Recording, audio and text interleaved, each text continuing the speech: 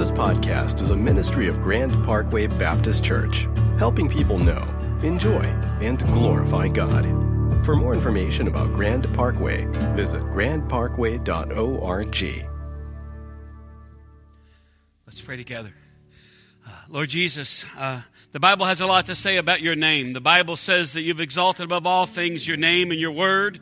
And so when we magnify your name, when we exalt your name, we're doing a good thing. We're doing what the Bible calls us to do, tells us what we were created to do. In the book of Acts, the Bible tells us that there's no name given under heaven whereby which men and women can be saved. In other words, there's no other way to know God except through His Son Jesus. And so, Lord, when we talk about your name, when we exalt your name, we put ourselves in good company. And so, Lord, come and represent yourself as only you can today, Lord. We trust you, we look to you, and we say, speak, Lord, because your servants are listening. We ask all this in Jesus' name. And everyone said, amen. You can have a seat. If you got a Bible, I invite you to take it and open it up to Deuteronomy chapter 6. If you're our guest today, we're in a series called Better, and we're just looking at different things we want to get better at. And a couple of weeks ago, we started a sermon called Better at Parenting, and today is part 2 of the, hey, let's get better at parenting by thinking differently and hopefully more biblically about how we parent our children. The last time we read all of Deuteronomy, and Deuteronomy 6, not all Deuteronomy, we'd still be here. And we talked about, hey, what are we called to do? We looked at some takeaways from the text, and we looked at, hey, here's 3 questions that our parenting has to answer for our kids. And today, I want to come back and pick up the second part, Roman numeral 2, and talk about, hey, how do we do this? And then the last part of that, hey, here's some things that help us to do this. But anyway, I want to read. Usually I read out of the English Standard Version, but this morning I want to read Deuteronomy 6 out of a translation called The Message. Every once in a while, in a year, maybe I'll take a month, and I'll just read stuff I've read before out of a different translation, and it awakens my ears and my eyes. It makes me think about it in a different way. And so I want to read all of Deuteronomy chapter 6 out of The Message because I think it's some of the greatest writing ever on the topic of parenting. And this is Deuteronomy. I won't try to explain it. I think it speaks for itself. Starting in verse 1. This is the commandment, the rules and the regulations that God, your God, commanded me to teach you to live out in the land you're about to cross into to possess. And this is so that you'll live in deep reverence before God lifelong. By the way, that's what you're parenting for.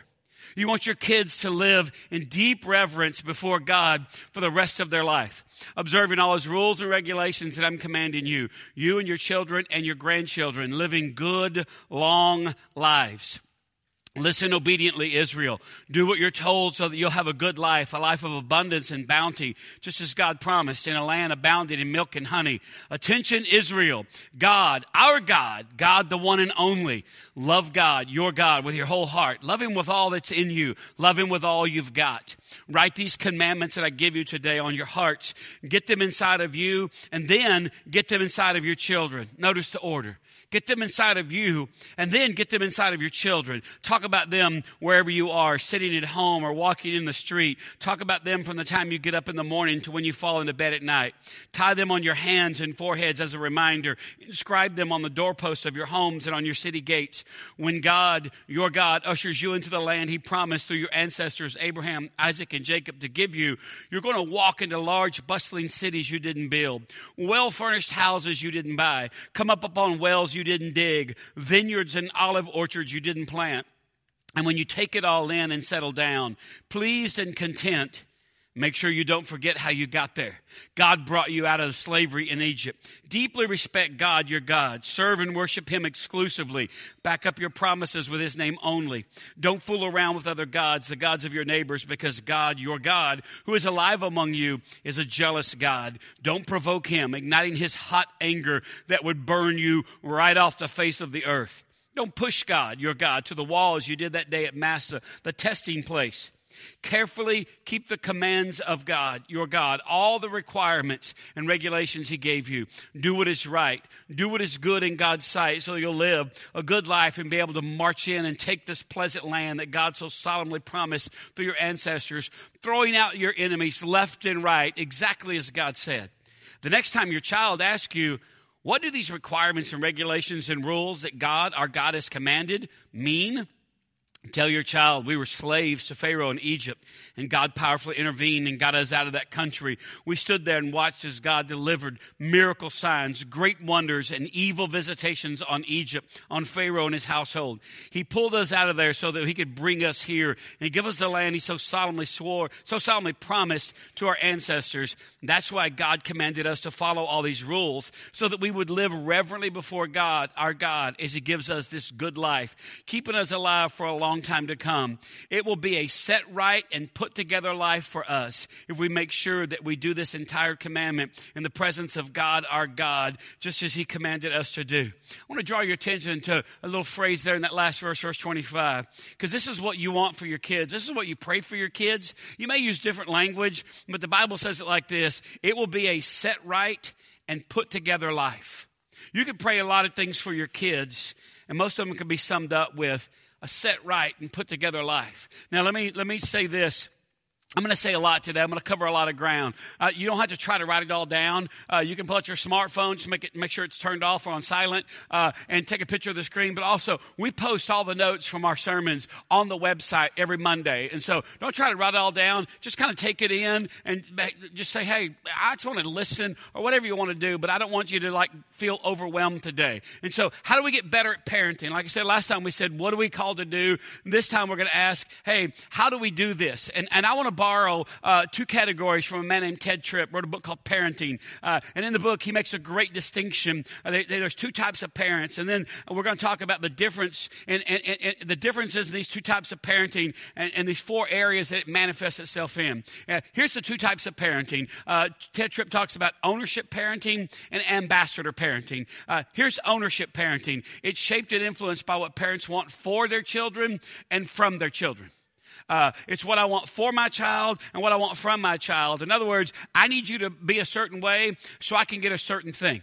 You don't come out and say that, but that's really the motive for your parenting. And that thing is love or worth or affirmation or prominence or adulation from other parents. That's what people that feel like, hey, I own my kids, and so I've got to have certain behaviors from them to get what I need.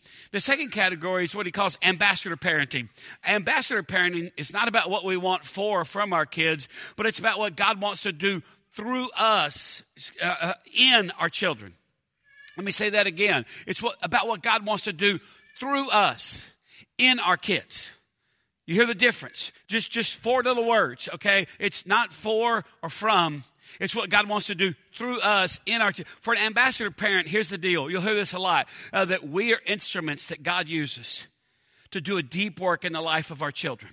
Okay? Now, there's difference in these ownership and ambassador, and it manifests itself in four areas. Number one is identity. Identity, where you look to find your sense of who you are. Identity. Owner, people that their parenting is driven by ownership. They look to their kids for identity, a sense of self-worth and affirmation of their parenting. And really what happens is that they end up saddling their kids with the burden of their self-worth. They say to their kids, if you ever did anything like that, I don't know what I would do. I mean, that would be so devastating for me. You would never want to hurt me like that, would you? And so your kids is like, they don't have words for it, but they're like, hey, gee, Mom, that's a lot to put on me. I'm only 6. But it's kind of like, oh my gosh. And here's why. Because so much of your identity, who you are, is wrapped up in your kids' behavior. The second area, see, that's what owners are. Ambassadors come at it like this. They come at it from this God-based, kind of a well-developed sense of identity and meaning and purpose. Therefore, they can parent out of this big gospel worldview. And so what does that mean? It means this, is that they don't need from their kids, but they parent out of what they understand about God, the gospel, the truth, and themselves. Let me say it again. They parent out of what they understand to be true about God, the gospel, the truth, and themselves. Again, an ambassador. Remember, an ambassador is someone that lives in another country and they represent the interests of the country that sent them there. And so as parents, we're to live in this country. We're to be here representing the interests of God in the lives of our children. Now, put a little star by this. I don't want to spend a whole lot of time on this, but I do want you to understand the difference. It's important that you raise your kids in the right kind of church, not just a church, but the right kind of church. This is my language. I'll own this. I won't blame this on anybody else. I think there's two kind of dominant cultures in churches in America. There's what I call a salvation culture. A salvation culture is everything's driven to get your kids to pray the prayer, to get your kids to do the right thing or whatever. And the sooner we can get our kids to become Christians, we feel relieved because on some level it's like, okay, our kids are Christians now. Everything's going to be good. And if your kid grows up in a church that has a real dominant salvation culture, what happens is it produces people, they become Christians early on, but they don't grow into the fullness of the gospel, so they don't understand things, they don't really enjoy things, and they get bored and they think, okay, I'm going to heaven, and I know I'm forgiven, so what do I do in the meantime? And so this kid kind of looks around. It produces people who fear hell, but they don't know God, understand the gospel, or enjoy Christianity. And so if you raise your kids in a church that's got a real dominant salvation culture, it's like, hey, everybody, it's just think the door. They get inside the door, and then once inside the door, they don't know what to do.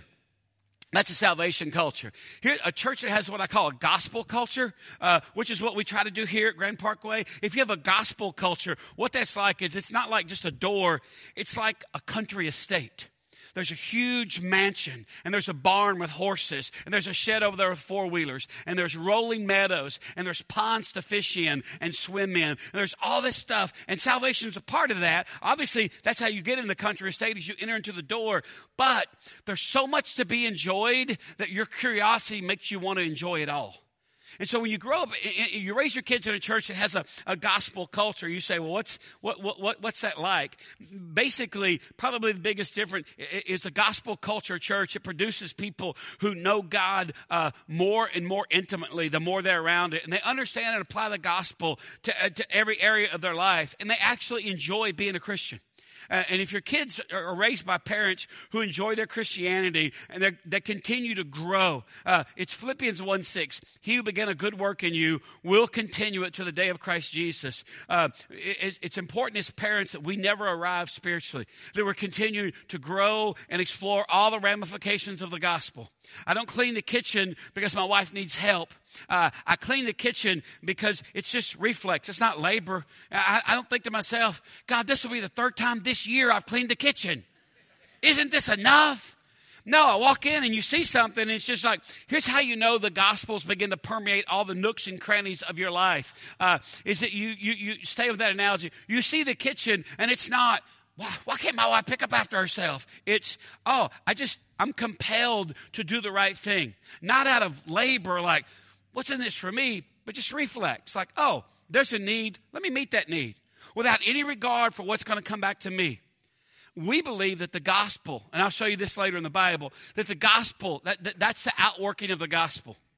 The gospel being the good news of Christianity, all the way from Genesis 1:1 to the end of Revelation. And so I don't want to spend a lot of time on that, but there's a difference in a salvation culture and a gospel culture.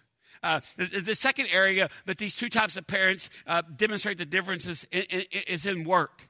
And by work, I mean what you define as the work you've been called to do. What is your job as a parent? What is your task as a parent? Owners think they have to turn their children into something, and they rely on their resources to make their children who they think they should be. So if your kids begin to not be what you think they should be, you withhold resources because that's how you control them. And in that scenario, you're like an investor in your kids. You're like a shareholder. And as long as your kids, the stock price is going up, it's great. But when the stock price goes down, you're going to withhold the resources. And what you've taught your kids is, hey, I'm only investing in you as long as you're doing what I think you should. Now, I think there's some boundaries in there I don't have time to get into, but here's the difference to the way an ambassador parent, they understand that they represent someone greater than themselves. And put a star by this. They also realize they do not have the power to control their kids' behavior. Now, if you've got kids under the age of 5, right now you're going, I don't know about that. If you've got teenagers, you're going, say it again, brother. No, you cannot control your kids' behavior. I got a kid that's 19. She has a car and a checking account. And I couldn't tell you what time she got home last night. I know that she was at a farmer's market in Waco with 2 girlfriends yesterday because my wife stalks her on Instagram. She says she doesn't, but every day it's like, oh, look where Madison is. The other day I thought to myself, oh, she's like, oh, Madison's in Austin. And I was like, I want to be Madison in my next life. Oh, look, we went kicker dancing at the Melody Ranch. I'm like, what? Where's this? Are we getting a degree in what are we doing here? I have no idea. And here's the other thing. You're going to think I'm some liberal, lazy parent. I have no control over what my kid does. Some of y'all are like, I'm not writing that down. I'm just having a little act of rebellion here. I'm not going to write that down. See, here's the difference. As an ambassador, you're motivated by the potential, hear this, of what grace and only grace could accomplish in the life of your child.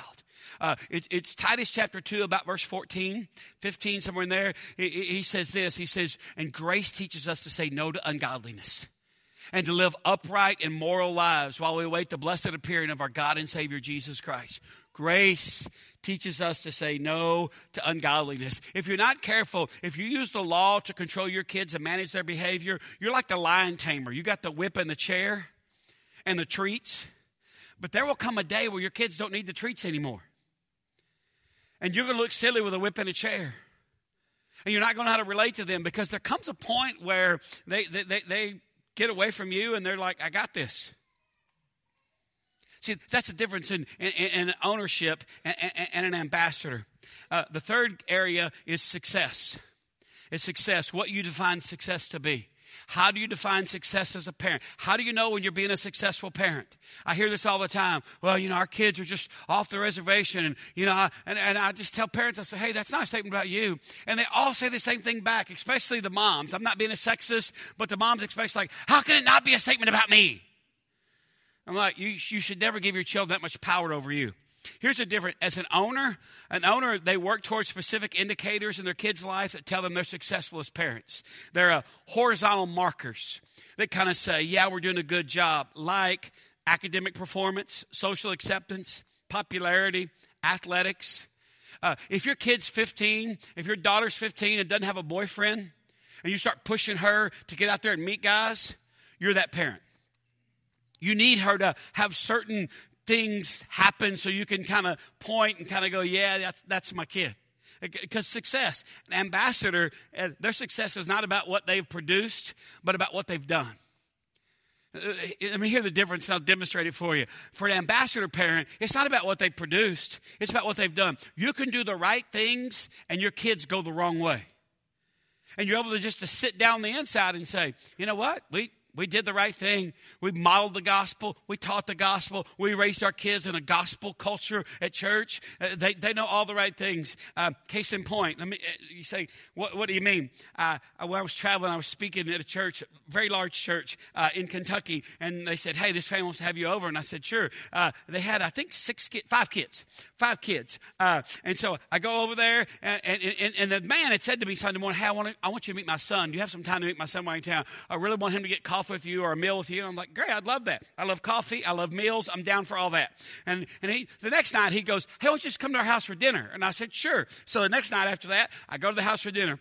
Big, beautiful home. Incredible. And we go in and have this big, nice, long table. And we sit down and he said, well, Trent's coming. And we're going to wait for Trent. And he comes down. His hair's wet. He's got a shower or whatever. He's got a long sleeve shirt on. And I'm like, well, that's a little dressed up. But anyway, we sit down and he says, Neil, this is my son, Trent. Trent just got out of a drug rehab. And his little sister said, for the 3rd time.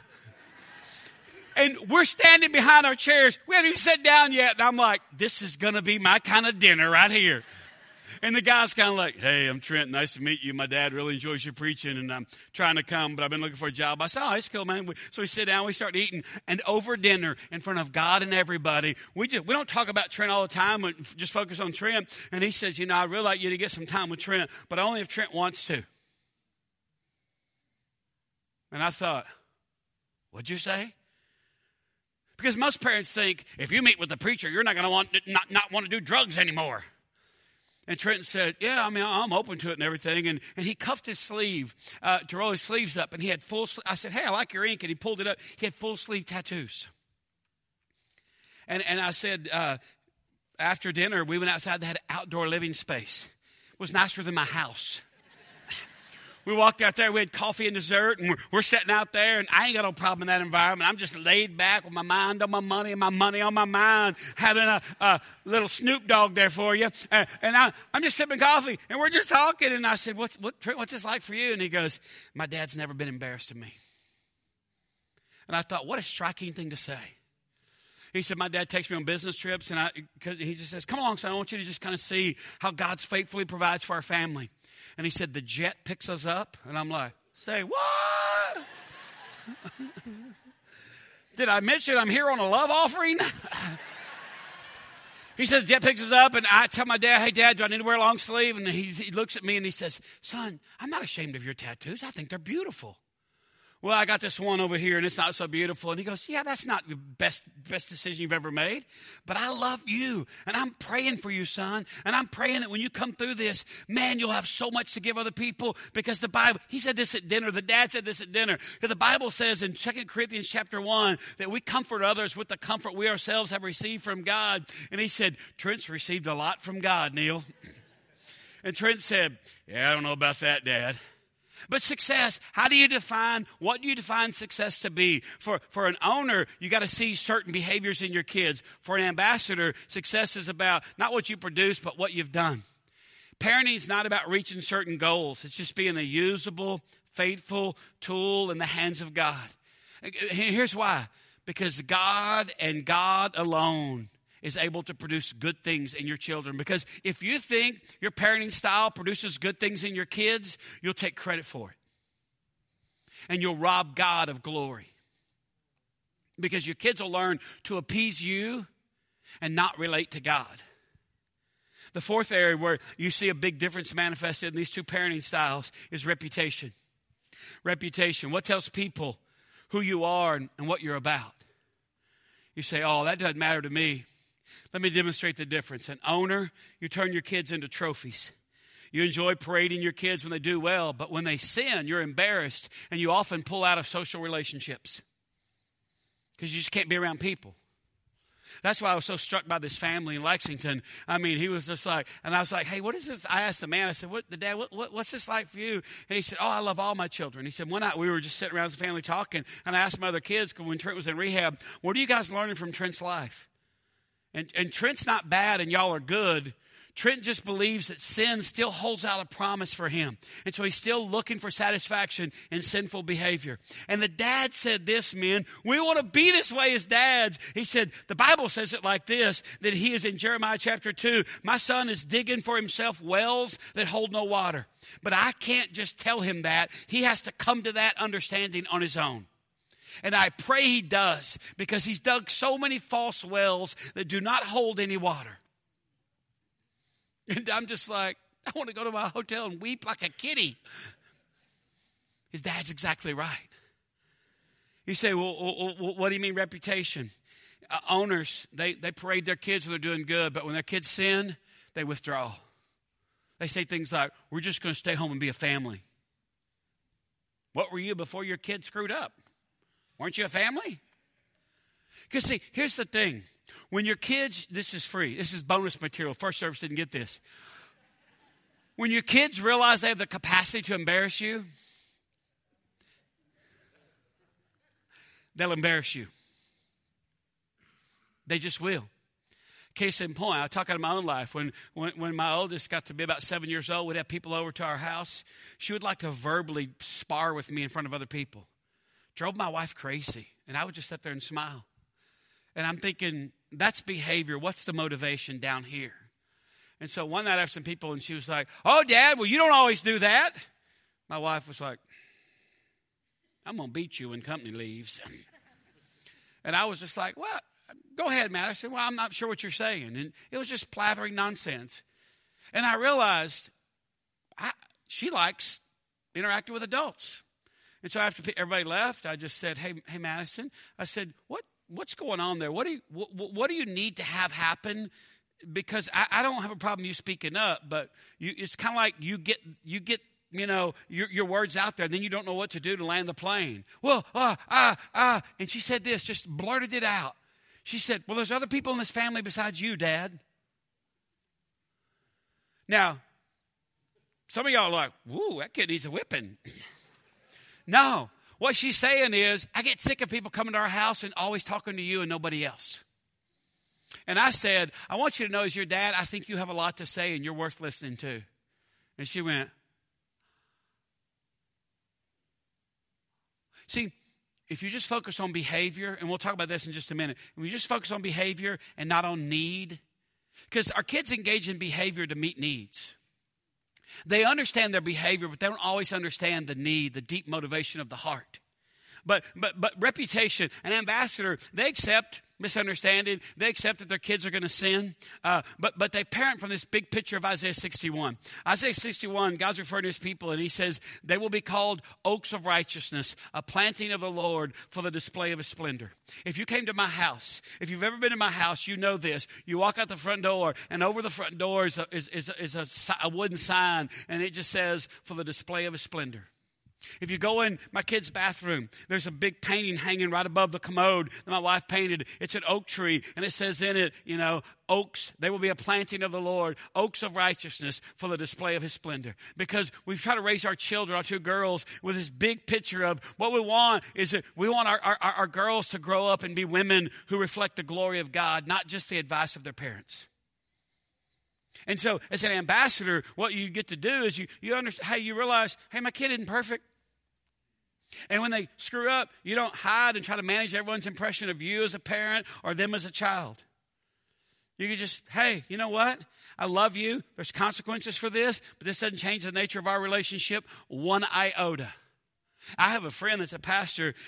His son woke him up one night at about 12:15 and said, hey, Dad, I went to a party tonight and drank for the first time. I know that's not good. Can you get up so we can talk about it? And one of his deacons came to him, heard about it, like 2 weeks later, and he said, Pastor, don't you think he should get up and ask the church's forgiveness? Because church people are stupid.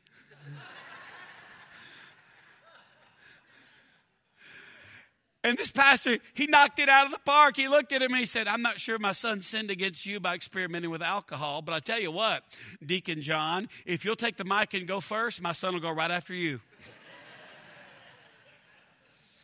That's how you kill religion in people. Let me give you this. Here's Roman number 3. How do we become parents that God works through? How do we put feet on this and become parent that God works through? 3 simple things and we'll be done. Number 1, we ruthlessly and consistently return to the gospel. You just consistently come back to the gospel. Why? It's Romans 1:16. Paul said, I'm not ashamed of the gospel because it's the power of God unto salvation to anyone who believes, to the Jew first and then to the Gentile, to the unbeliever. And then he goes on in verse 17 and says this, for in the gospel, the righteousness of God is revealed. You want a parent. The reason you always come back to the gospel is because the gospel points out how right God is, how righteous and how true God's ways are. And you cannot pound that into your kids. They have to see it. You can pray, God, open up my kids, the eyes of their heart, so they can see just the beauty of your truth. But when you just kind of put law on them, so we raised our kids asking them, hey, do you trust me? I had dinner with my 19-year-old Tuesday night. And I looked at her and I said, hey, the basis of our relationship is still trust. Is it still a good idea for me to trust you? Because you're up here at Jerusalem on the Brazos down here in Waco. You could be doing Lord knows what. You could have a back tattoo for all I know. And she goes, well, I don't have a back tattoo. And I said, so are we still trust? And she goes, well, if it's not trust, what is it? I said, it's law. It's either law or gospel, Madison. If I can trust you, it's gospel. But if I can't trust you, we got to go to rules. And so it becomes law. She goes, no, trust is good. You can trust me. I'm a trustworthy person. I said, okay. And you know what? I looked in her eyes and I believed her. And I said, so, met any interesting guys? Well, not really. I met a lot of guys, but not many of them were interesting. And I said, welcome to reality. It ain't like on The Bachelor. But we consistently come back to the gospel because it just demonstrates how right God is. Secondly, is that we worship. You're raising a worshiper, and the issue is not, are they going to worship, but what are they going to worship? And what they're most likely to worship is what you worship. And by worship, I don't mean what you sing about. I mean how you live your life. If you want to get an interesting discussion going at the dinner table, ask your kids, hey, what do you think mom and dad value above all else? And by the way, you can't get mad when they answer that question. Some of you are like, I wish my kid weren't in here because now they've heard this. Next time we sit down, they're going to go, let's play the question game.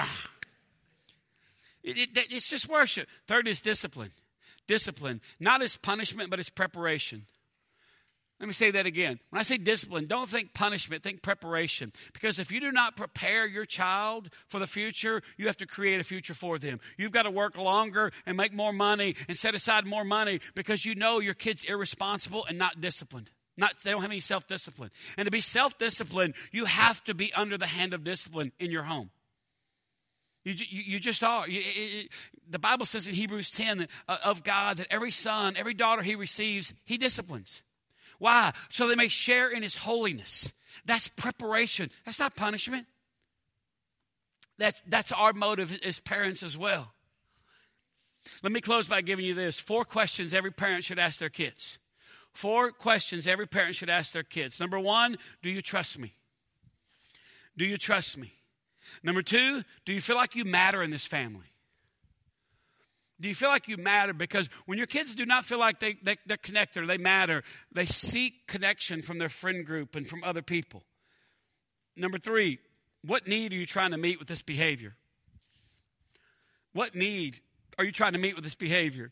About 18 months ago, a family came to me. They called and said, hey, the guy said, I work with a guy that knows you, and can we come see you for family counseling? Because our 17-year-old daughter is off the reservation. I mean, I don't know who this kid is. I said, sure, I can see you next Tuesday, 2 o'clock. They show up. She walks into my office. She's got on black fishnet stockings and some ripped up Daisy Duke denim shorts and a tube top. And black lipstick with sparkles in it. And I just thought, I'm so glad I'm alive today. She walks in and sits down, and her parents, he's got on a nice blazer and slacks, and she's dressed to the nines, and she's smacking her gum.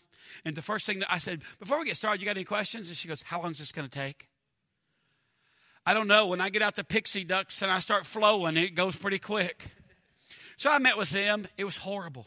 And I said, I'd like to see your daughter alone next week or 2 weeks from now, and then I'll meet with you as parents. I met with the daughter. She walked in. Again, she's dressed pretty much the same, motorcycle boots, the whole 9 yards. I don't care about that, but, maybe put a little bit more clothes on. She goes, you got a problem with the way I dress? And I said, let me just tell you this. When you show boys this much in public, it makes them wonder what you'll show them in private. Oh, so you're judgmental too, just like my parents. No, I'm right. I don't know about your parents. And I said, hey, before we get started, you want to fight or smoke a cigarette or what? Just say what you're going to say. And I said, here's what I'm going to say. I want to start with a question. What need are you trying to meet with this behavior? And all of a sudden, the layers begin to come off the onion. And she said, what do you mean? And I said, what need are you trying to meet? Because we all engage in behavior because we're trying to meet a need. And her heart just cracked open. I got a call from her parents about 8 days later. Can we meet with you? I said, yeah, we're meeting tomorrow. We need to meet with you sooner than that. Well, sorry, I have a job. It's not just meeting with strangers. I do that a lot, but so they came in the next day and they said, oh my gosh, our daughter has just changed. And I said, the goal is not changing your daughter's behavior. The goal is to understand your daughter's heart.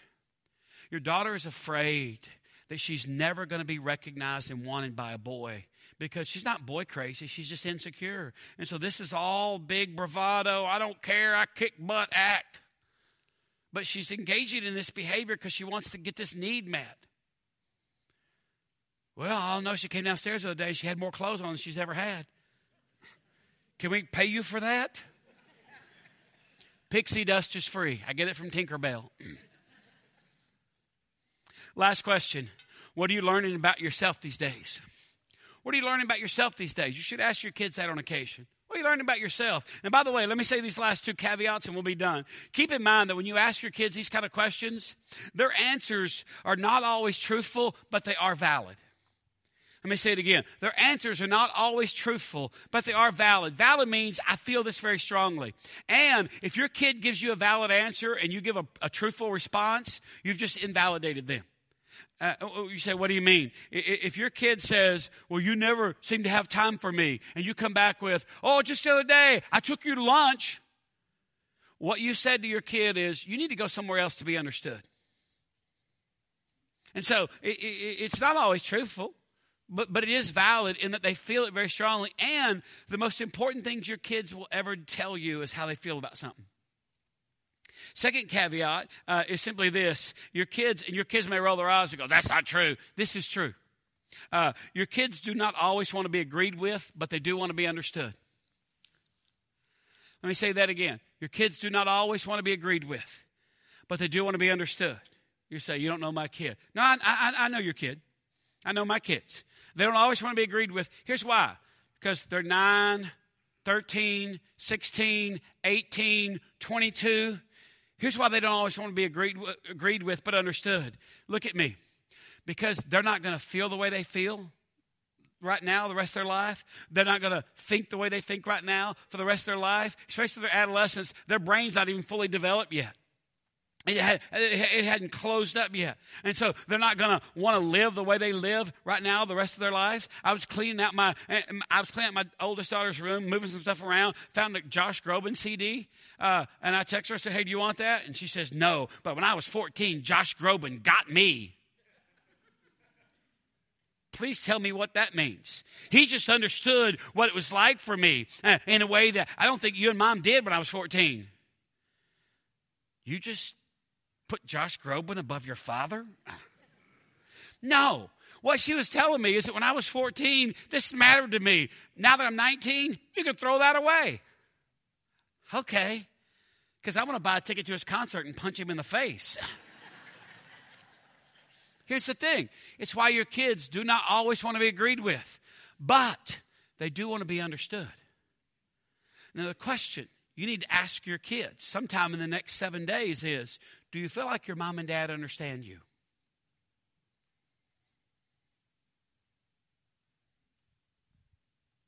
you feel what just happened in here? Do you feel that? I'm not trying to create work for you. I'm trying to create doors of opportunity for you to walk through. Because when your kids realize, hey, my parents, they get me. My mom, you can be a single parent. Hey, my mom gets me. She understands me. Sometimes she makes me crazy with her rules, but she understands. Okay. You've come a long, long way.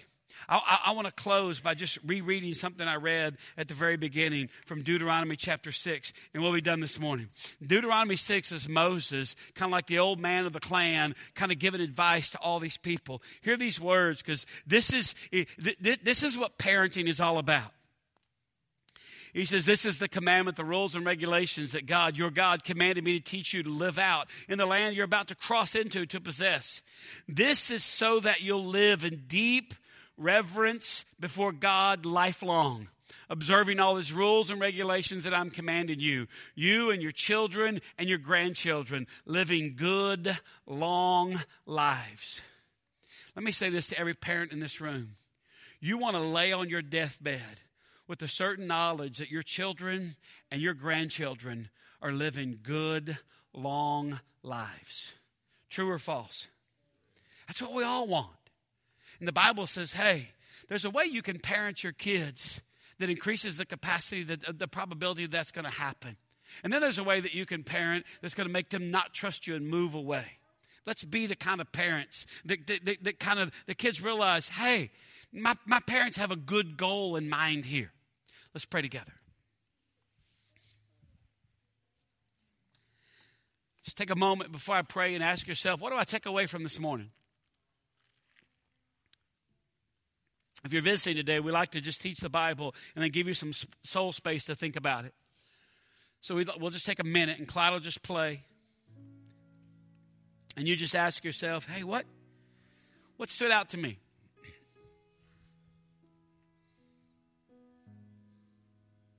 The Bible's never about beating you up. The Bible is about inviting you to maybe think differently or more fully about things. If you're a child or a student in this room today, you got to ask yourself, do my parents really want me to have a set right and put together life?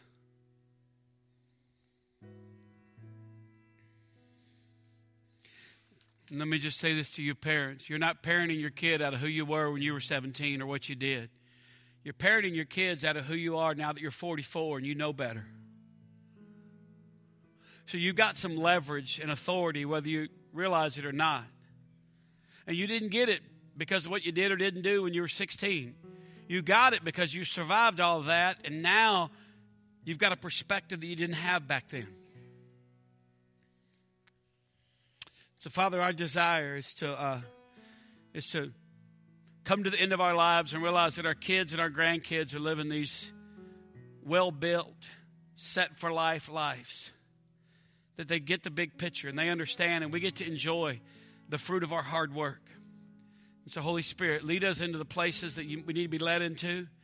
Initiate the conversations that we need to have with our spouse, with ourselves, and with our kids. And over all of this, God, let there be a sense of mutual understanding and a shared vision for the path forward. We ask this in Jesus' name, and everyone said, amen. Amen. If you're our guest today, thanks for being part of our church, our services. You're always welcome here. If you have any questions, myself and some of our staff will be available down front here in just a minute when you're dismissed. Let me make you aware of two things by way of announcement we want you to know about.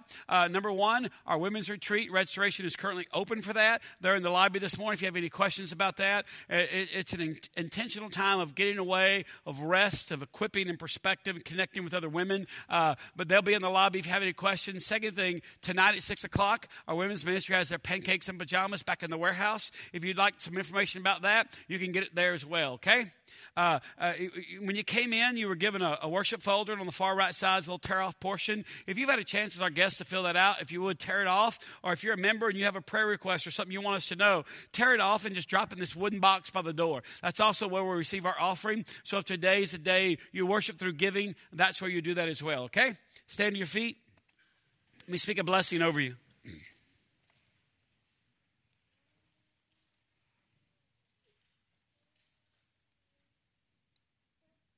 Because God is committed to do what only He can do in the heart of your children, you're free just to be instruments in His hands.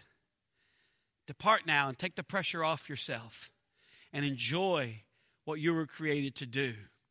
In the name of the Father, and the Son, and the Holy Spirit. Amen. Bless you. You're dismissed.